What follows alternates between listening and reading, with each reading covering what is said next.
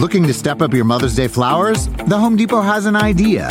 Let Mom's Green Thumb do some digging with colorful flowers, pots, and premium soils to bring out the most in her patios, walkways, and gardens. Right now, get Vigoro potting soil just $8.97 for strong, healthy, vibrant plants, indoors and outside. Shop our wide selection online and pick up your order in-store and give Mom the gift of a beautiful garden. Get Vigoro potting soil just $8.97 at the Home Depot. How doers get more done. See homedepot.com/delivery for details. Welcome to Star Talk, your place in the universe where science and pop culture collide. Star Talk begins right now. This is Star Talk. Neil deGrasse Tyson here, your personal astrophysicist, and it's Sports Edition, Star Talk Sports Edition. And today's topic is rowing, and it was cleverly titled Different Strokes. I love it. Primarily because each of our three segments, we're going to three very different places. First, we're going to do the physics of rowing. Second, the physiology and biomechanics of rowing. And third, we're going to find out how exclusive a sport rowing is, and is the time overdue for other kinds of folks to take up rowing, not just the prep school crowd. All of that in this show, Sports Edition. So, we had to, Gary, you there? I'm there, man. All right, good. Former soccer pro, former commentator. No, you're a current commentator with us. Yes. Former soccer commentator. I'm still broadcasting, don't worry. I'm out there polluting the airwaves. Okay. And Chuck, always good to have you. Hey, always a pleasure, man. Yeah, and I thought this show was going to be called Different Strokes because we were going to have Todd Bridges on. I'm very disappointed. Oh, you mean from that show? Yeah, well, that's what, yeah. The show from like 1982?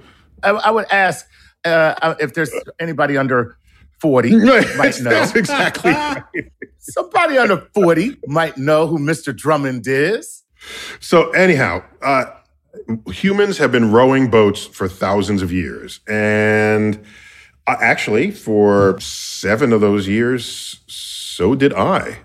I actually rowed. Wow. We'll get to that in a minute. So today we want to just take a look at the sport and the art of rowing. For example, like, why do we row backwards? Why aren't we facing forward when we row? And how much physics is in it?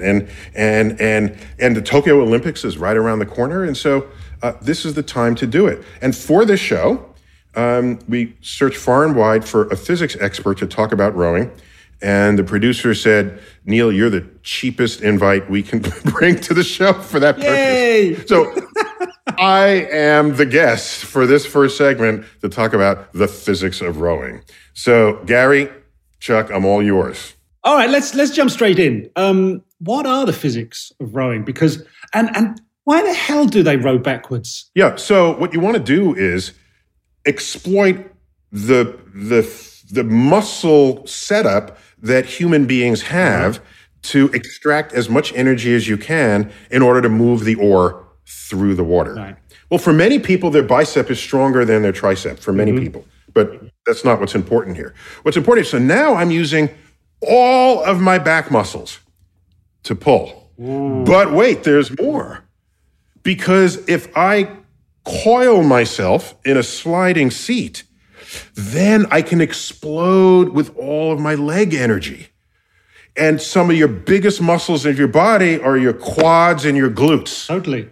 And those get engaged on a reverse stroke. So there's no doubt about it. The reverse stroke is taking full advantage of your biggest muscles and the muscles that have the longest stretch. You can just pull so that your hands are completely into your chest, so that your legs, formerly cocked, are now straight. All of that is just to say that the rowing stroke, as it has developed over all those millennia, that they did the right thing. Wow. Well, let me just say I might as well take this time to announce that my left stroke just went viral and my right stroke put a baby in a spiral. So I'm just saying. Okay. That's another See, that's a reference that maybe some young people might get, Neil. Okay, sorry. I'm sorry. I missed that one. Oh, man, Okay. that's way over my head. That's in the clouds. Anyway. No, wait, but, so Neil, but before we do more of this, let me just say, I had multiple sports in my sort of sports portfolio. Yeah. The one I loved most was wrestling, but I also fully enjoyed rowing for the fact that you have seven. Like I rowed in an eight person shell, they call it.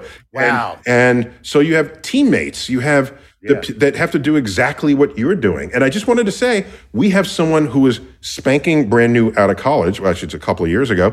Who's one of our producers. Who's producing this show, but she rowed in college. Okay, Lane, please join us here for a brief second. Hi, hey, Lane. everyone. Everybody, welcome, Yay. Lane. Yay, Lane! You graduated college 2019. Yeah, fresh out. So here's a question. Here's a question for both of you. Do you intuitively pick up the physics as you learn the art of rowing? No. I'll get to that. Okay. Okay. How long are we here? No. Well, because I was sort of wondering if Neil, being a physics person, if he, had utilized it. Yeah, if he utilized it, because I was an English major. Okay. There wasn't a lot of English happening on the water. A lot of nonverbal communication. So, Lane, I don't want this to go unrecognized. What was the average height of the women in your boat? In my boat, probably we'll give them 5'11". I'll let the shorter ones go up a little bit. All right, so this is obviously not including the coxswain. So yes, of course, that would bring down the average greatly. And what's your height? I'm 6'3". 6'3". No one over Zoom knows that, but I don't know about Neil. Neil, you're on the taller end. Were you a 5 seat or something?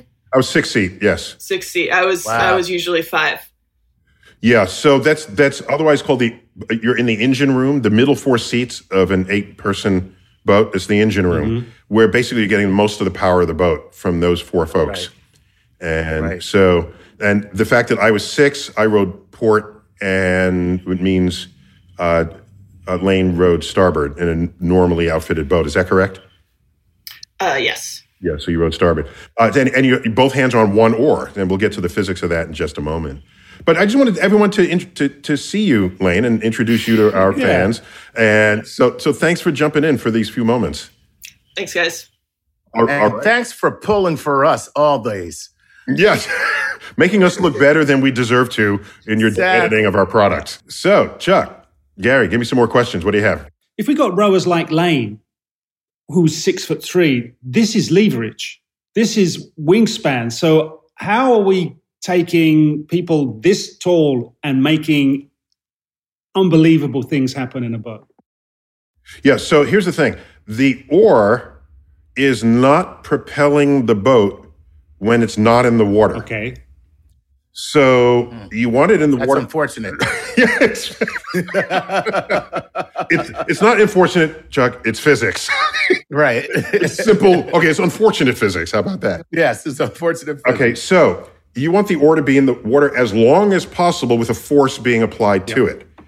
All right, so now if you have long arms, as generally tall people do, and if you have long legs, as tall people do, then as you're pushing yourself away from the base of because at the beginning of a stroke, you are coiled up.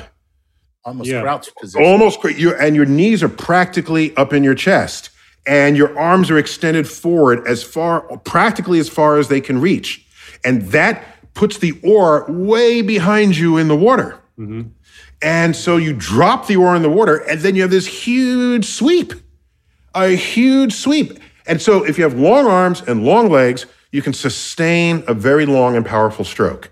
So rowers tend to be taller than average. And what is the average height of women in the United States? It's 5'4", something like that. At most 5'5". And Lane is pulling around a boat that's damn near 6 feet.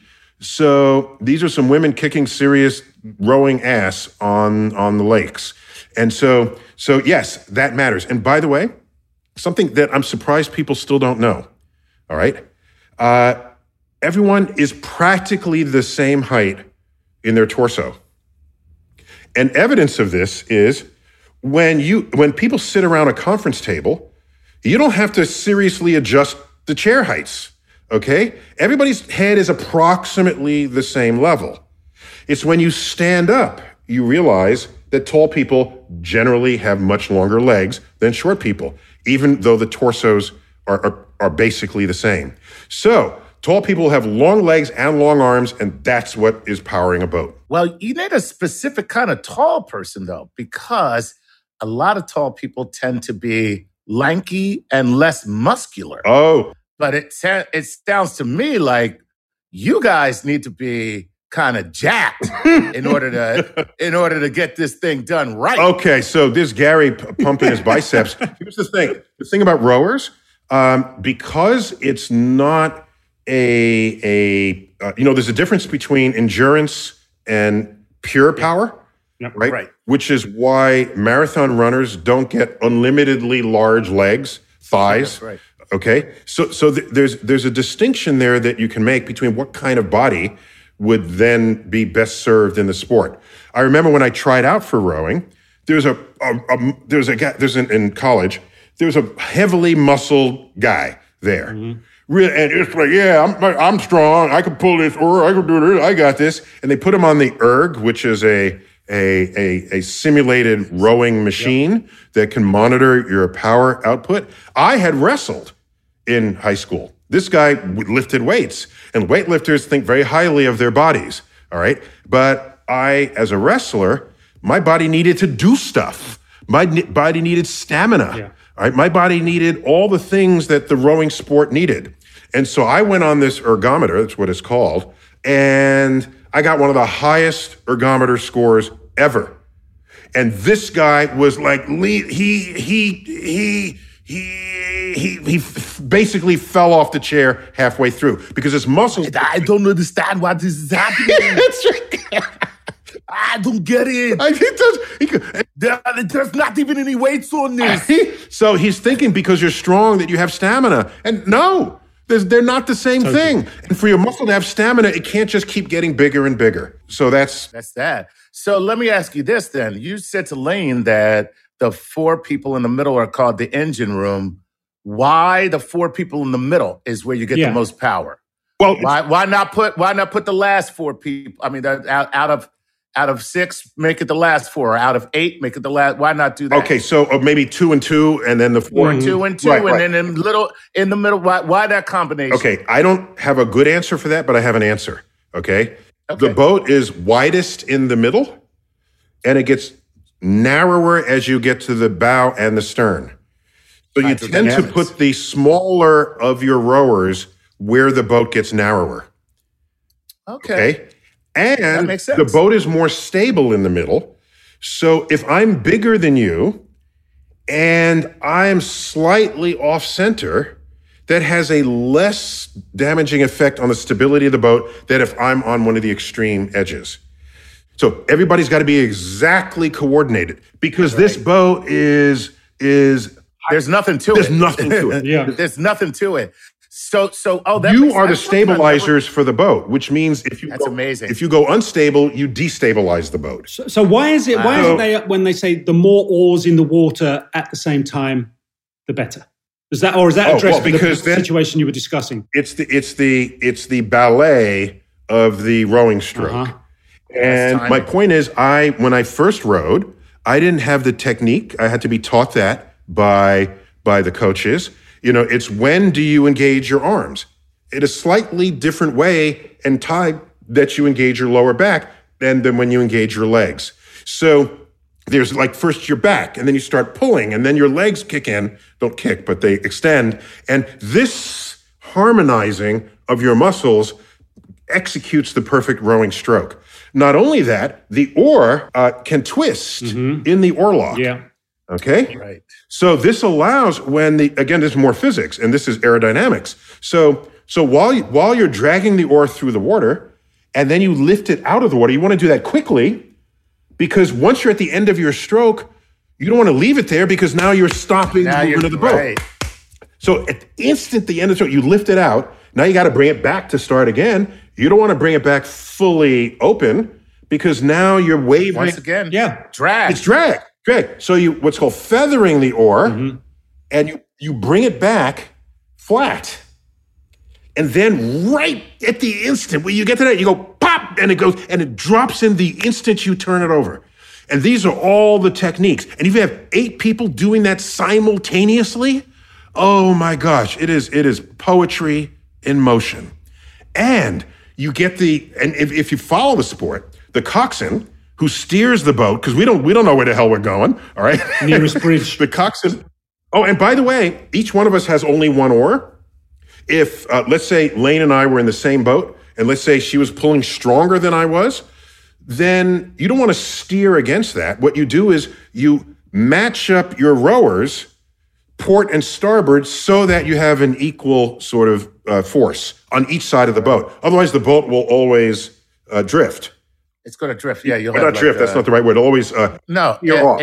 It'll pull. It'll pull, like, exactly. Like a car with a bad wheel. With a bad wheel, precisely. Oh, beautiful reference, Chuck. And so this at the back here is called a catch, and you drop it in, and then there it goes. Now watch.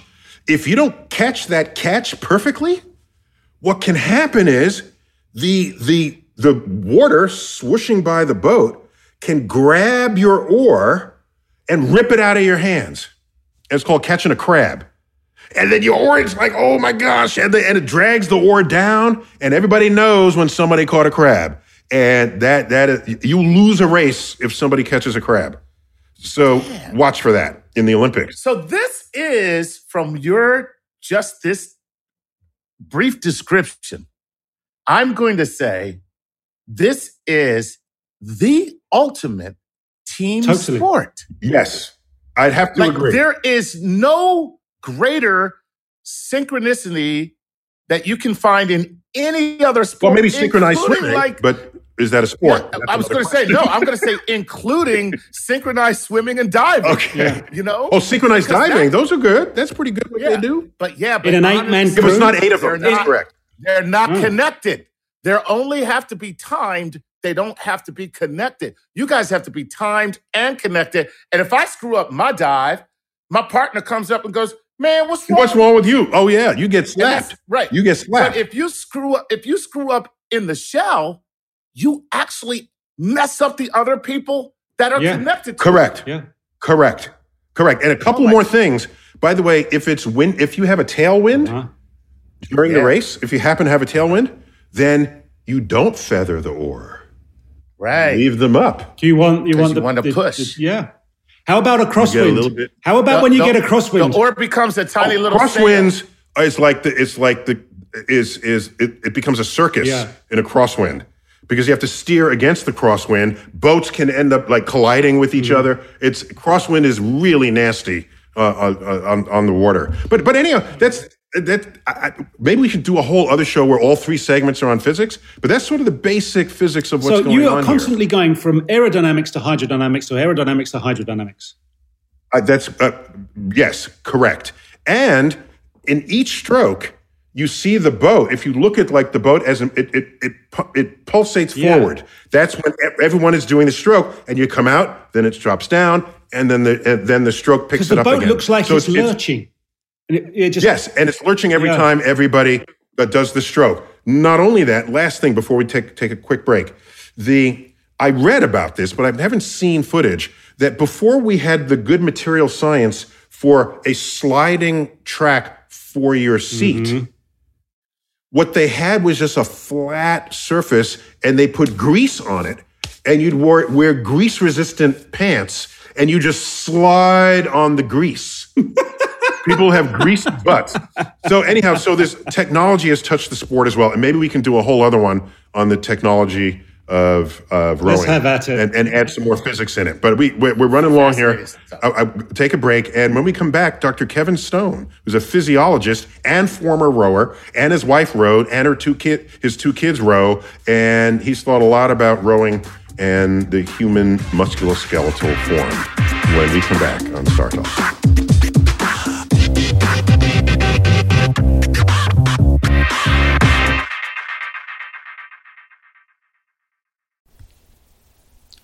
This podcast is supported by FedEx. Dear small and medium businesses, no one wants happy customers more than you do. So you need a business partner just like you, like FedEx, who understands your passion for serving your customers because they have the same commitment towards you. That's why FedEx offers you picture proof of delivery, packageless and paperless returns, as well as weekend home delivery to 98% of the US on Saturday and 50% on Sunday. See the FedEx service guide for delivery information. What's more, FedEx Ground is faster to more locations than UPS Ground. Trust FedEx for timely deliveries. See what FedEx can do for your business. Absolutely, positively FedEx.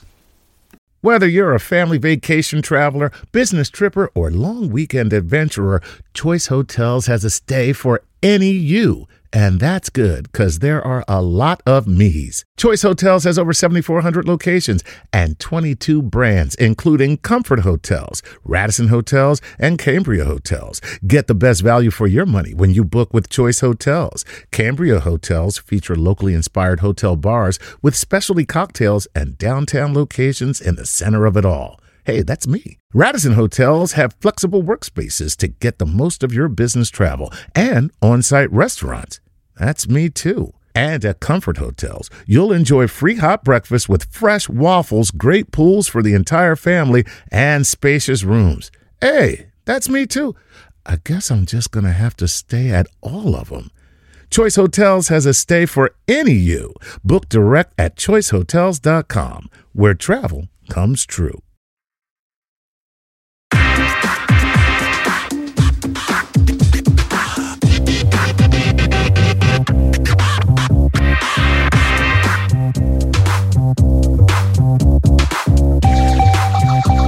We're back, Star Talk, Sports Edition.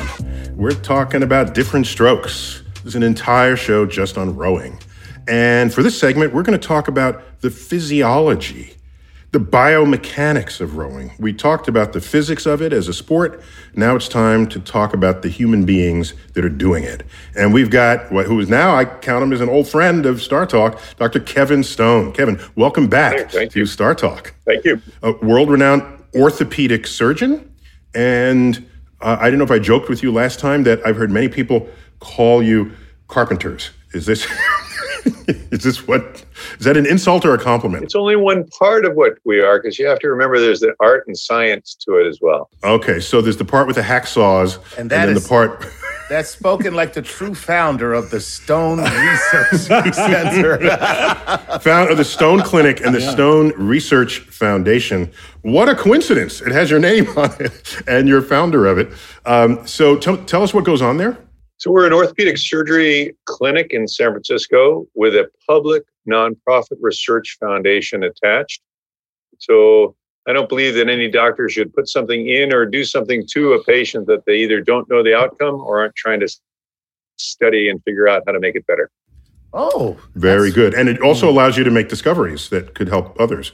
What we do. It's very noble. It's what we do. It's how we roll. You know how it is, right? That's and just in case we didn't fully embrace your expertise, we can just look on the wall above your left shoulder. And one of those, one or more of those tells us you've got the expertise, at least for this segment.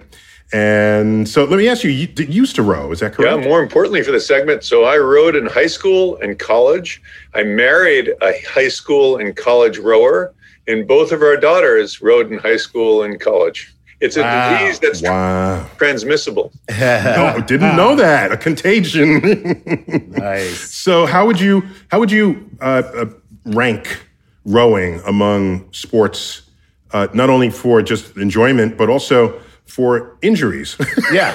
Because you would see and know injuries, not only for rowing, but for any other sport. How torturous is it compared to the other sports? It's actually the most torturous. Oh, my God. And I'll give you the data around why we can say that. So a rowing race is about 6 minutes at the top level. In the first 100 meters, the start of the race, the athlete is putting out maximal energy and using up all of their oxygen. Wait, just to be clear, it's a 10,000 meter race. So 2,000 meter race. 2,000 meter race. So the first couple hundred meters. Continue. First 100 meters or so at the start, the stroke rate is as high as possible. The athlete is using up all of their oxygen. By a minute 20, they've used up all of their reserves, their sugar reserves in their muscles, and their body starts producing lactic acid, that compound that makes all athletes' muscles sore. By the second minute, they're at maximum lactate production in what we call the endurance capacity of the athlete. And they have to carry that maximum lactate production now for another 4 minutes. And that's why rowing produces the largest left ventricles in the hearts of athletes, produces the largest muscle fibers, and it is considered really the most difficult of all endurance sports at the time. Okay, so now here's the second question, okay? And I think I speak for many people listening to this program right now. Why the hell would you do this? What is your problem? Why? Just a simple question, why? It's a really great question because, number one, there are no spectators. Number two, there's almost... And why would you do this to your children, too? Right, there's almost no glory except for yourself and your team. There's no money involved. There are no prizes other than the medal at the end of the race.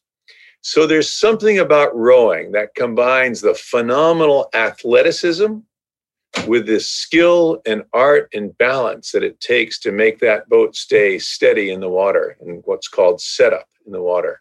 Doctor, when you're, as I would call it, finding yourself in the boat, going through that level of exertion, what happens now you've got the rest of this race? How do you damage? Do you recover? And can you kind of develop on the back of that? Exactly. So you are not only performing at your peak output, you need to perform with 7 other people at their peak output. And so that is the beauty of rowing, that not only are you at maximum exertion, you're at maximum exertion in concert with 7 other people in an 8-oared shell. And that beauty of working together, of pulling that hard, of gliding on the water is a magical sensation.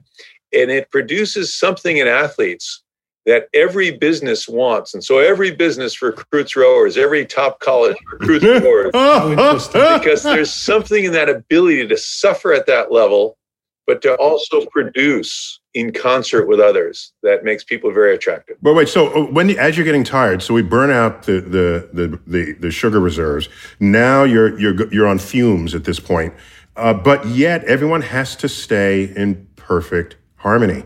And often the first thing to go is your composure or your capacity to stay in form. Yet everyone's in the best of the boats. Everyone stays in perfect form throughout their loss of energy, the whole arc of the loss of energy. So what's going on there? There's something that's going on there called the very little person. And that very little person is called the coxswain or cox. Okay. And that cox is sitting traditionally in an 8 at the stern of the boat, cheering you on, yelling at you, keeping the rhythm of the boat, watching for any little errors. And that coxswain's voice rings in your head for a lifetime. You can never get rid of it. And it is what keeps everybody together, trying to follow the stroke of the first person in the boat who's sitting in what's called the 8 seat, the stroke seat. And that coxswain's keeping you in order.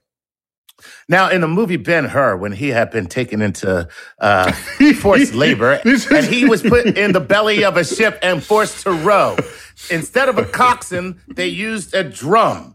And the beat of the drum corresponded with the stroke of the slaves that were rowing. Why not just use a timekeeper? Because the coxswain has to also steer the boat, make sure you don't hit the bridge or hit the wall, as we saw in the movie, and also has to tell the boat when is it time to put out not just maximal effort, but super maximal effort, called a power 20, meaning you're rowing at your max effort down the course.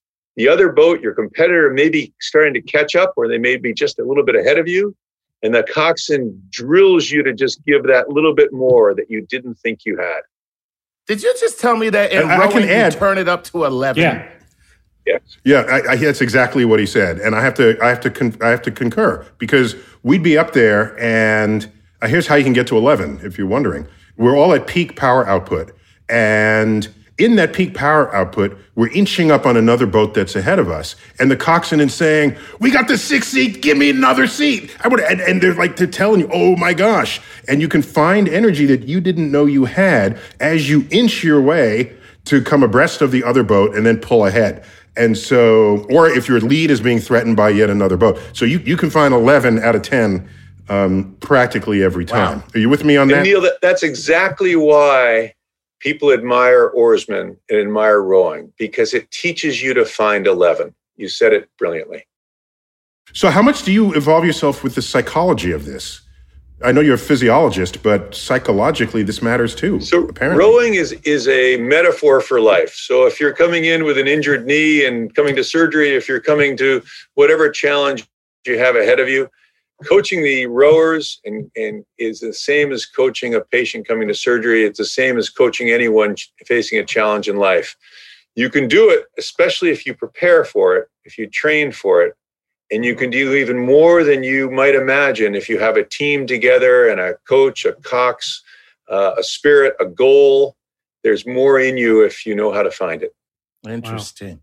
So is there an optimum physiology? Yes. That makes the greatest rower? Or is it really about all of you guys getting together? Yes, it's a great question. So height matters. And that's because in rowing, you're on a sliding seat with a long oar. You're driving the force with your legs predominantly. And there's something unique in that when you're rowing and your two legs are pushing together, they actually create more force than just the sum of each leg individually. Wow. And so in rowing, when you coach that athlete to the best of their ability, they're driving all that force with their legs. And the longer the legs and the more powerful they are, the longer that lever arm and the better they're going to do. So you want somebody tall, but you also want them to be strong. You want more like Chris Hemsworth, not Manute Bol. There you go. So, Doctor, from the point of view, bad technique. Wait. Just on that height thing. Hang on a sec. Isn't there a height above which they can't fit in the boat because everyone has to fit between two other rowers? There is, but those guys get grabbed by the basketball and volleyball coach first. So they never make it to the boathouse. Okay. So the basketball coaches, they're at the front entrance, right? They don't even get in the hall by then. All right, Gary, go ahead. My take on this is bad technique generally ends up seeing someone like you. So does knowing the science of what you just discussed enable better technique and therefore put you out of a job? Yeah, because the most common injuries we see, especially in the young rowers that we see here from the top rowing club here in Marin, are back injuries. And so if they lever improperly, if their body position in the boat's improper, if they're reaching too hard and not driving with their legs first, but driving with their back, then we'll see them with back strains. Fortunately, in rowing, it's not like skiing where the injuries don't usually require surgery, although occasionally an overuse of a shoulder could. Most of the time, these are just overuse muscle injuries and conditioning injuries. Because rowing is not a contact sport, right? And so you're not going to get trauma injuries. It's not supposed to be unless you hit the bridge or hit the end of the boat. Not supposed to be. I like that. This normally. How did you get a concussion rowing?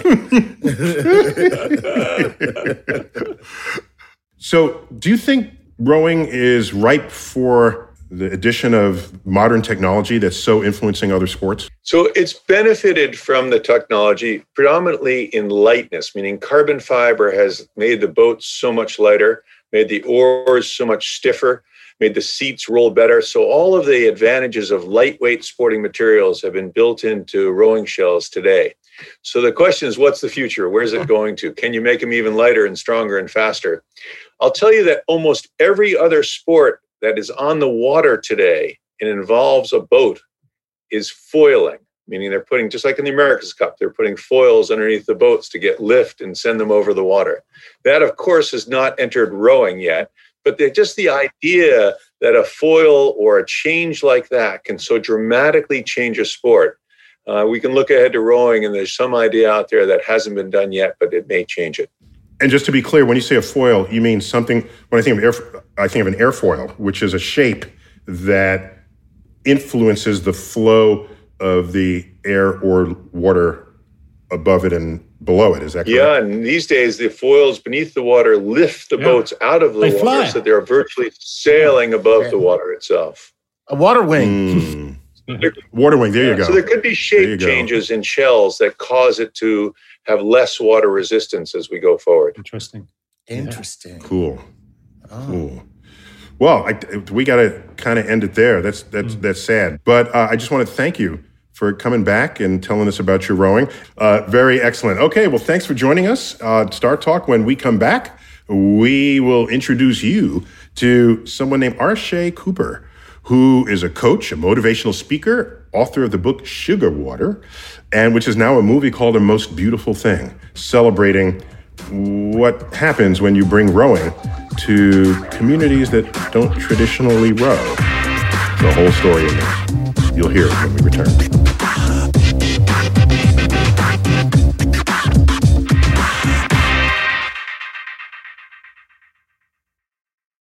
You know what time it is. It's time to shout out our Patreon patrons.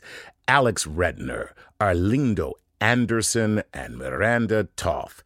Guys, without you, we couldn't do this show, and we appreciate your support. And for anyone else listening who would like their very own Patreon shout out, please go to patreon.com/StarTalkRadio and support us.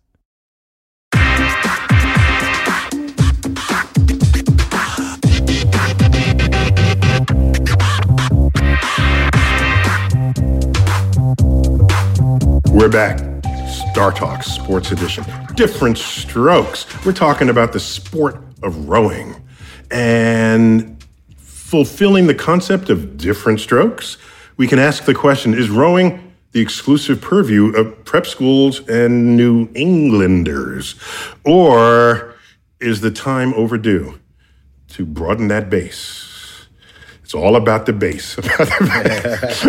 Welcome, my guest for this segment, Arshay Cooper. Welcome to Star Talk Sports Edition. Thanks. Excited to be here. Arshay, before we begin, do you have a social media handle that you want to share with everybody? Yes, at Arshay Cooper on Instagram and on Twitter. That's simple. There it is, Arshay, Arshay. Did I spell that right? Absolutely. You got spelled it right. Okay. All right. Excellent. So you're a rowing coach. And you won the Benjamin Franklin Award for your writing. Was it for a book called Sugar Water? Did I say that right? Yeah, it was a book called Sugar Water, but changed the name to A Most Beautiful Thing. Oh, wow. I kind of like sugar. They're both. I kind of like sugar. Yeah. Sugar. Yeah. SUGA. Watermelon sugar high. Watermelon sugar high. So you're also a motivational speaker and an activist, and you're the force behind. Is it a movie documentary, A Most Beautiful Thing? And it's the true story of the first all-black high school rowing team. What? Now, what were you how's that thinking? Even happen? How's that even happen? What is that, like the Jamaican bobsled team? What were you thinking? I know. I got a lot of messages of people saying cool rowings. I was like, What? So, by the way, guys, stay tuned for Arshay's next documentary, the first downhill slalom all-black high school ski team.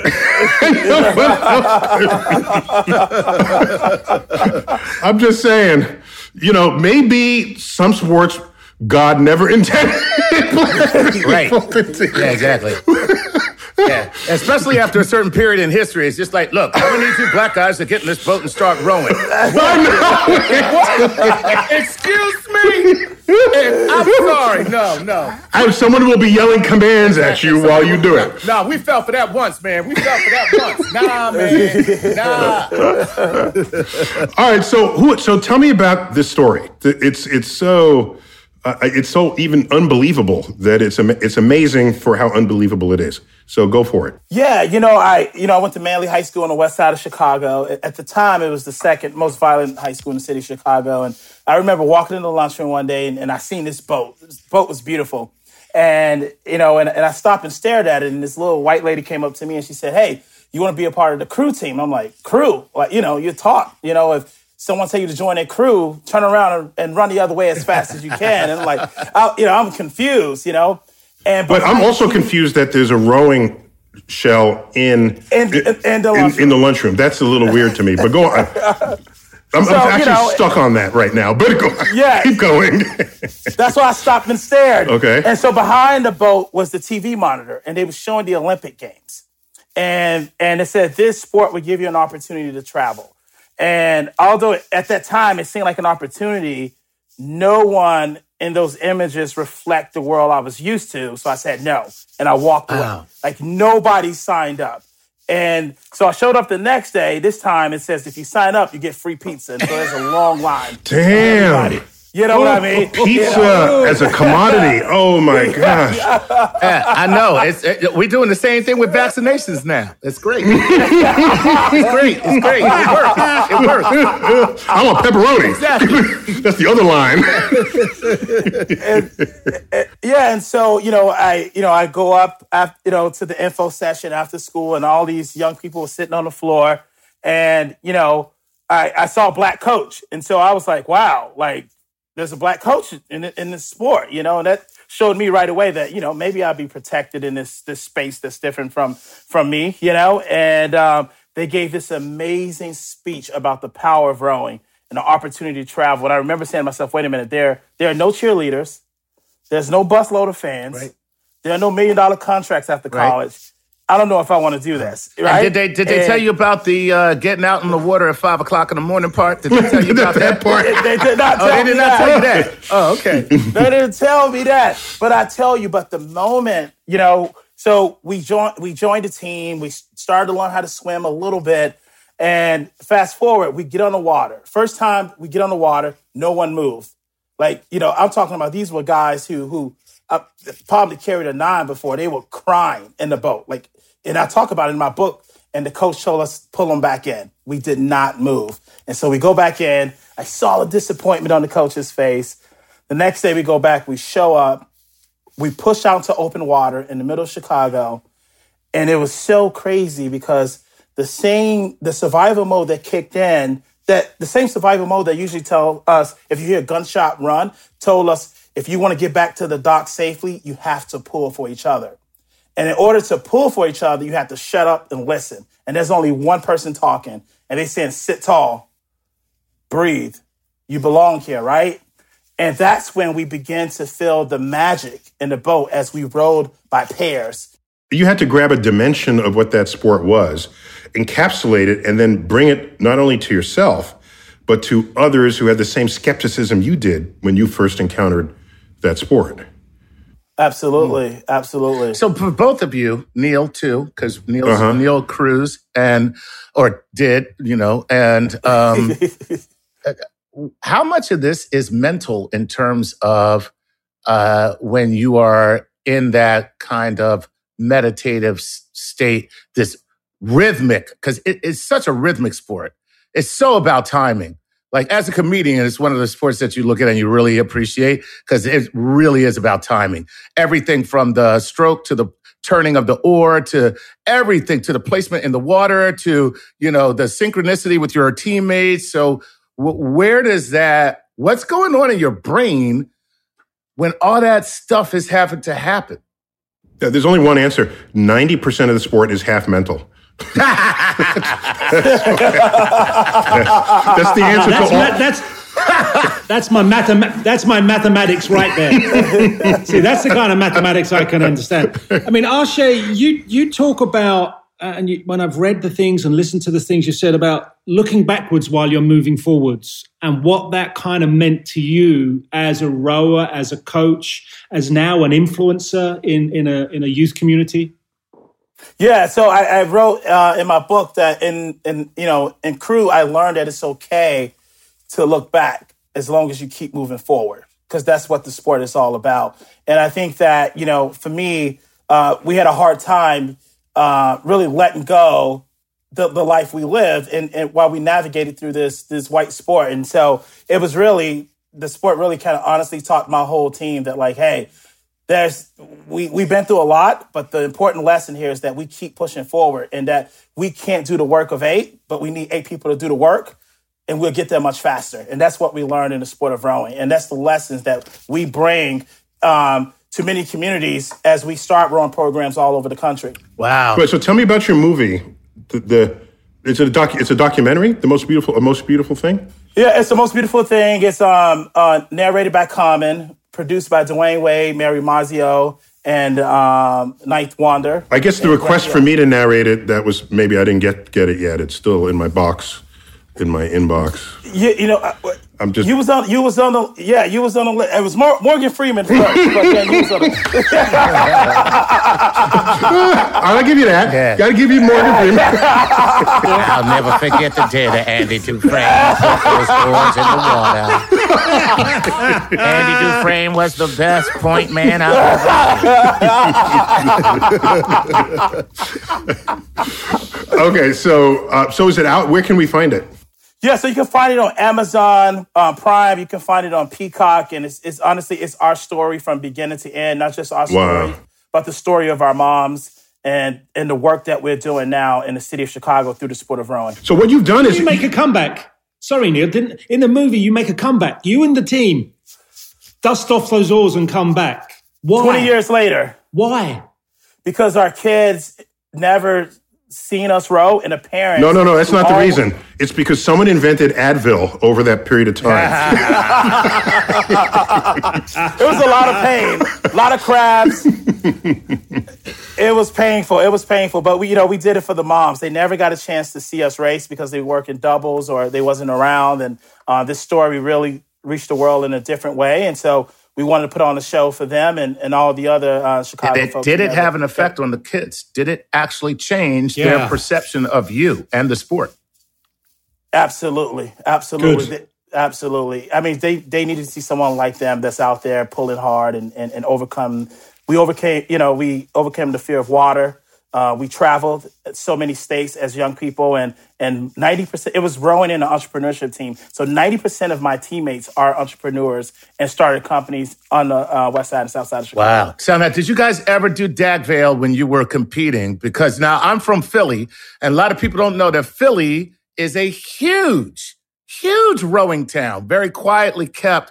If you're from Philly, you know this sport because every year one of the biggest competitions takes place on the Schuylkill River, and the city. In fact, the opening scene to Trading Places is rowers on that river in Philadelphia. Oh, wow. The opening scene. Good movie knowledge. Yes. Yeah. Very cool. And a large part of our film was going to Philly and row. That was our first out of town trip. Was going to Philly. We spent a week there on the school, and we rowed out of the Penn boat Sweet house. Man, that's very, very cool. Very cool. So what you've done is you have turned rowing into a philosophy for life. Philosophy for life. Yep. The lessons of working together, pulling together, leaving the boathouse better than you found it, leaving the day better than you found it, leaving the stroke better than you find it. And I think the biggest lesson was that philosophy is like, you can be like Shaq. He would work on free throws for years and never got better. The one thing about rowing, you sit on a machine and you get stronger every time, right? You just get better. And so all those lessons that we learned from the sport of rowing, we use it today. And honestly, we're launching 9 new programs, rowing programs this year. We have a lot of young kids of color who went through who's going to college this year to row. And we believe that the sport changed lives and to give you an opportunity to really find peace in the water, if for all. So I liked your initial comment where rowing is it's competitive but non-combative. This is a very important distinction. And there is some trash talking in rowing, but the problem is you don't really have extra breath to do much talking. I'm trash talking, but I'm too tired. I would just love to hear wheezy trash talk. Wheezy trash talk. Call that a stroke.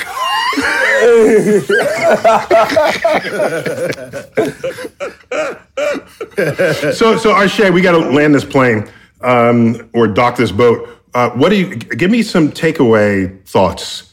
You're a motivational speaker. Motivate us and our listeners just in whatever way comes organically out of you, given your life experience. Yeah, I would say this. For me, the best lesson I learned in the sport was outside of the water, and that was to leave the boathouse better than you found it, even if you didn't make the mess, right? Because it leaves it it leaves it easier for the next group that's coming in. And our coach would say it every day. And so my life has been, how do I leave the classroom? How do I leave this podcast? How do I leave my community better than I found it, even if I didn't make the mess? And that's what it's all about. And we go into schools and we leave them better than we found it. And we can control that. And that's what I leave you with. And if you extend that up to all of civilization, let the world be a little better for you having lived in it. But can I just add a caveat to that, Arshay? No, you can't. He just concluded with beautiful words, and now we're going to do what? I got to add a caveat to that because I think it's such a beautiful sentiment. Leave it better than you found it, even if you didn't make the mess. But go find that dude that made that mess. And let that mother something know. Yeah. I'm not cleaning up after you no more, and I'm serious. I love it. I love it. I love it. I love it. I love it. I love it. I love it. Rowing's non-combative. Remember? All right, we got to end it there. So, Arshay, great to have you on this segment of Star Talk Sports Edition, Different Strokes. I'm Neil deGrasse Tyson. Chuck, always good to have you. Always a pleasure. And Gary, always good to have you. Arshay, keep it going, dude. Appreciate it. And others saw the documentary. I'm going to see it tonight. And I'm going to be all over it. And maybe we'll get you back on. We'll talk some more rowing because this is our first ever rowing show. And there's so much more to get into. But anyhow, as it is, I am Neil deGrasse Tyson, your personal astrophysicist. As always, keep looking up.